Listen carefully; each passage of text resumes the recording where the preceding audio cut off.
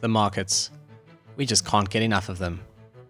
Markets are the drivers of your wealth and investment strategy. Welcome to Magic Markets with your co-hosts, the Finance Ghost and Mohammed Nalla. Together, we have more than 25 years of combined experience in the markets. For those looking to take their market and business knowledge to the next level, we offer Magic Markets Premium, a research report and podcast library that nearly has 100 reports in it and a new one every week, all available for just 99 Rand a month. Recent reports have included the likes of Kroger, Deere & Co, Foot Locker, McDonald's, UPS, Apple, Meta, Johnson & Johnson and Swatch. With broad variety and deep research, this is perfect for anyone looking to go to the next level. We invite you to join us in Magic Markets Premium. Go to magic-markets.com to subscribe. This episode of Magic Markets is brought to you by B2IT. Have you heard of robotic process automation, or RPA? It taps into the incredible potential of artificial intelligence to effortlessly handle those never-ending, monotonous tasks. Or as B2IT put it, they make robots so people don't have to be robots. Visit b2it.co.za to kickstart your business automation journey. We thank B2IT for their support of Magic Markets. Welcome to episode 164 of Magic Markets. This episode brought to you by our friends at B2IT, who have done a great job of supporting us in going off and doing these interesting shows, where we each go and research a couple of stocks, Mo, and then bring them to the show. My voice is a little bit dicey this week, so maybe I should have done pharmacy stocks, because I suspect the pharmacy is in my very immediate future. But actually, we did sort of DIY and home improvement building materials stocks. And to be honest, by the time you finish looking at some of those stats for South Africa, you might also need the pharmacy. Yeah, indeed, Ghost. I thought this is still relevant to you. I know you moved reasonably recently. You've had some Home Depot type stuff going on. And so maybe you're providing some support, although I can't see that support when I look at some of the home improvement stocks down in South Africa. But when we look at a stock like Home Depot up in the US, that's done really, really well. I'm quite excited to get into that. But let's maybe first start off with some of the stuff you're covering down there, and then I'll jump into Home Depot and we can try and contrast how the South African market compares to the North American market. Now, I'm happily renting, Mo, and that's half the problem, is a lot of people are happily renting right now, certainly if I look at my peer group, so we'll get into that. But before I get into the specific stocks, I actually want to set the scene a little bit when we're looking at South African retailers. So buckle up, because there are some stats here from Stats SA, and they are going to be rather interesting. So for 2023, Stats SA tells us that retail sales as a whole for South Africa fell 1% year on year at constant prices, i.e. without inflation. So in other words, volumes were negative for the full year for retail as a whole.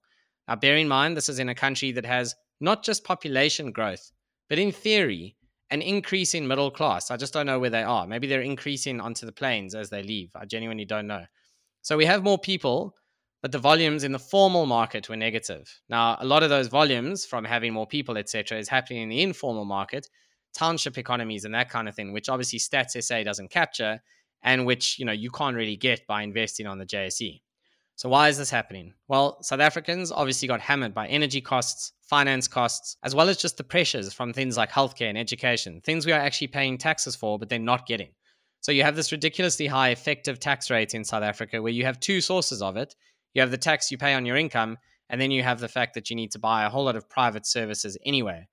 Now, the loser in all of this, South African retailers. 6 of the 7 types of retailers were down in 2023 in terms of volumes. 6 out of 7. Worst hits, general dealers, down 2.4%. The only positive was textiles, clothing, footwear, and leather, up 5.7%, and that's why clothing retailers have actually been reporting halfway decent results. Now, I will get to why this actually matters for the DIY and building materials side. You need to take the Stats SA descriptions with a little bit of a pinch of salt here, because one of their categories is the retail of hardware, paint, and glass. I don't know why paint and glass is so important that it gets the nod there, but basically that is the DIY section, right? That is the building materials side. So if we look at the fourth quarter of 2023, then this sort of DIY building materials category was down 4.3%, and that is a horrible drop in volumes. And this for me is a period that was less impacted by the timing of COVID type issues, if you think about the lockdowns coming out in 2022, than looking at full year 2023. So the fourth quarter is a good one to look at. Now, to make it even worse, nominal growth, so now we include inflation, that was minus 0.5% for the quarter. So even adding inflation to these beleaguered DIY retailers does not take them into the green. So it's really, really scary stuff. And if you need further evidence of where consumer spending has actually been going, general dealers, they saw volumes shrink 0.5% for the quarter, but that moves to 7.5% growth, including inflation. So when you've got salaries going up 4%, 5%, and then general dealers, and by the way, that's mainly grocery stores, are experiencing like 8% inflation, there is unfortunately just no money for painting the room or buying new tiles or any other home improvement stuff. So sometimes, or not sometimes, always actually, when you're taking longer term positions, you need to look at the broader environment in which these companies are operating, because it doesn't matter how great they are if everything is shrinking. I mean, Ghost, that's just so fascinating because, the old market adage in terms of just the macro outlook is that inflation tends to be good for a lot of retail players. But I think what you've just highlighted is you've got to apply a much more nuanced lens to that. You've got to say, which sector of the retail industry are you actually playing in? Because there are very different push and pull factors in terms of consumer discretionary income and where they spend that money. Now, in the US, for example, it's actually been the opposite story. We know how the US consumer has been remarkably resilient. And maybe that's what you get when you're the world's largest, let's call it largest economy that can literally print dollars and then provide lots of stimulus. And we're still seeing some of that overhang. So the retail sector as a whole in the US has been remarkably strong. Now, obviously, if you go and have a look at a share price on Costco, for example, that's kind of big box retail versus someone like Home Depot, you'll see some of those sectoral differences in America as well. But when you look at just Home Depot, and I'm going to jump in right now, when you look at Home Depot, it's been a really strong performer. Now, this is a stock that we've covered in Magic Markets Premium back in June 2023, so give or take 9 months ago. And the stock was trading around $300 back then. We were bullish. I think we called it one for the bottom draw. And we had highlighted some target levels to the upside being $330, $380, and then even $420 as our kind of resistance three, really a projection number coming through there. So how has the stock actually performed? Well, it actually rallied to around $330, then corrected a little bit, and then resumed that uptrend. So still very much in a bull trend that we had identified. And it's now sitting around $380 a share. It's still in that bull channel, but it's around 2 standard deviations above its mean. That's just been really strong momentum that's come through. And if you just have a look at it, that share price performance from when we covered it, around 26%. That's pretty respectable. That's in dollar terms, and really a stark contrast to what you've seen with some of the numbers you've just mentioned down in South Africa. Now, if we have a look at other metrics on a price to sales, for example, it's, I would say, more or less in line. There has been some multiple expansion. It was around 2 times. It's now around 2.5 times. If you have a look at a PE multiple, for example, it was around 20 times when we covered the stock. It's now around 24 times. So there's definitely been multiple expansion come through here. And what does that mean? It means the share price has run maybe a little bit hotter than the underlying fundamentals have actually delivered in the business. Now, this tells you that maybe the stock's looking a little bit extended in the short term. It might look a little bit pricey. But over the last 4 consecutive quarters, we have had earnings beat analyst expectations. And that's been 4 quarters in a row right now. So I guess that contributes to some of the upside momentum. I am concerned, though. And I've mentioned how the fundamentals haven't kept pace. I'm going to save the detailed look at the numbers for my next talking point. Yeah, drawing a Home Depot share price chart is just hell of a depressing if you go and chart it against some of the South African equivalents. And that's before you adjust for the currency. So once you adjust for the currency, it's even worse, right? So, I kind of set the scene there with what the Stats SA stuff is telling us. What do the share prices tell us? Well, we do have a couple of local companies to look at here. So Italtile, that's the first obvious choice. Share price in the last 5 years, down 25%. Cashbuild, over 5 years, down 46%. Horrible. Now remember, this is at a time when the Rand has lost a lot of value and inflation has been significant. So you've really been hurt here. Yes, both stocks do pay dividends, and that does make the total return look less ugly, but they are still very much in the red here. Now, much to my ongoing annoyance, there's no retail index on the JSE for us to actually compare to. The Satrix Top 40 ETF, well, that would have given you 35% over this period. That's plus 35%. So it really is a very nasty drop in the sort of building materials side, even versus the broad market on the JSE. Here are some other data points. Now, Mo, remember, Cashbuild was down 46% over 5 years. And you love asking me to guess things, so it's my revenge today. ShopRite, What do you reckon that return is over 5 years? I have no idea. I don't watch it closely enough. It's up. I know the normal retail is up, and I know ShopRite has It's really up. kicked everyone else's, and you're going to pardon the language, it's kicked everyone else's butt because they're gaining market share. Most people stop shopping at Pick and Pay. We know how terrible that is, and we know that they're kind of trading from Woolies into ShopRite. So, I know that's been the surprise upside. I don't have the number though. 50%. Up nearly 50% over 5 years. It's not that great, right? It's cool. It's okay. 10% a year, not even once you do compounding, and that's in Rand. So yes, stock picking here has helped you. If you were long ShopRite and short Cashbuild, then you are styling, definitely. Clicks, that's up 66%. Despite everyone, well, not everyone, those who are short, there are many who are short, wanting that valuation to finally just give up. It has a big foreign holding. And every time people look at this and say, how do these international investors keep believing in clicks? But they do. And the company keeps performing, and the share price has done 66% in 5 years. Dischem, that's up around 20% over 5 years. There was an ultra hot IPO on that thing a couple of years prior to the start of that period, though. And there's been a lot of catching up to the valuation. So, look, long story short, you wanted to be short this DIY and building sector over the past 5 years, definitely not long.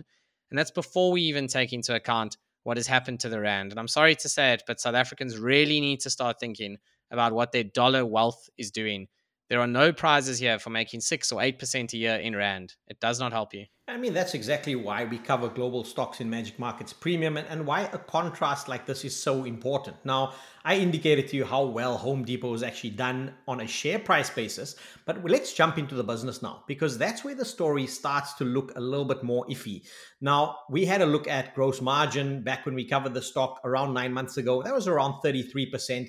And those have stayed more or less in line. So no concerns there. But as soon as we go further down the income statement, that's where we start to see some of the cracks in the value proposition here. So if we look at operating margin, that was above 15% when we covered it. It's now below 12%. That's quite a big swing. If we have a look at net income margins, that was around 11%. It's now down around 8%. So you can see why I'm getting concerned around the fact that the re-rating has occurred, the share price has rallied, but the underlying metrics in the business haven't quite delivered on that. Then something important that we always look at, we looked at free cash flow margin. And when we looked at it, it was actually around 13.5%. It had a low around 9.5%, but that was about 2 quarters ago. But we're now around 11%. So it has improved from its lows, but 11% versus 13.5% when we covered the stock 9 months ago. So there's been a lot of volatility over the course of the last 4 quarters, even on free cash flow. And so those kind of metrics, that kind of direction, that starts to get me a bit concerned.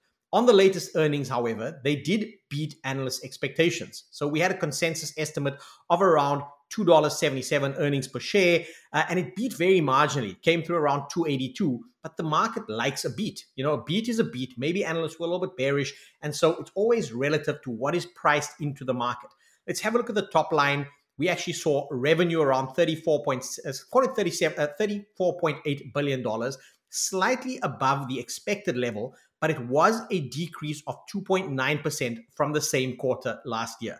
Now, the company is trying really hard to justify this multiple expansion that's come through. And how do they do that? Well, they've announced an increased dividend to around $9 per share annually. And this equates to around $2.25 per quarter. And it's an 8% increase from last year, but it is lower than the 10% increase that they'd passed through in 2023. So all of this showing you that they're trying very desperately to keep justifying the narrative that's priced into the market. But when we have a look at the headline metrics, whether that's revenue, whether that's profit, we've actually seen declines. I mean, profit declining around 10% year on year. And this all starting to concern us. Now, what does that mean in terms of the number of feet through the door? Well, as you can assume, customer traffic has declined for the second consecutive fiscal year. And this is really a critical metric that you've got to keep in mind. They did actually have some disappointing performance from their DIY segment. Again, in the full show, and if you're a subscriber, go and check that out. They do split that in terms of, DIY versus contractors.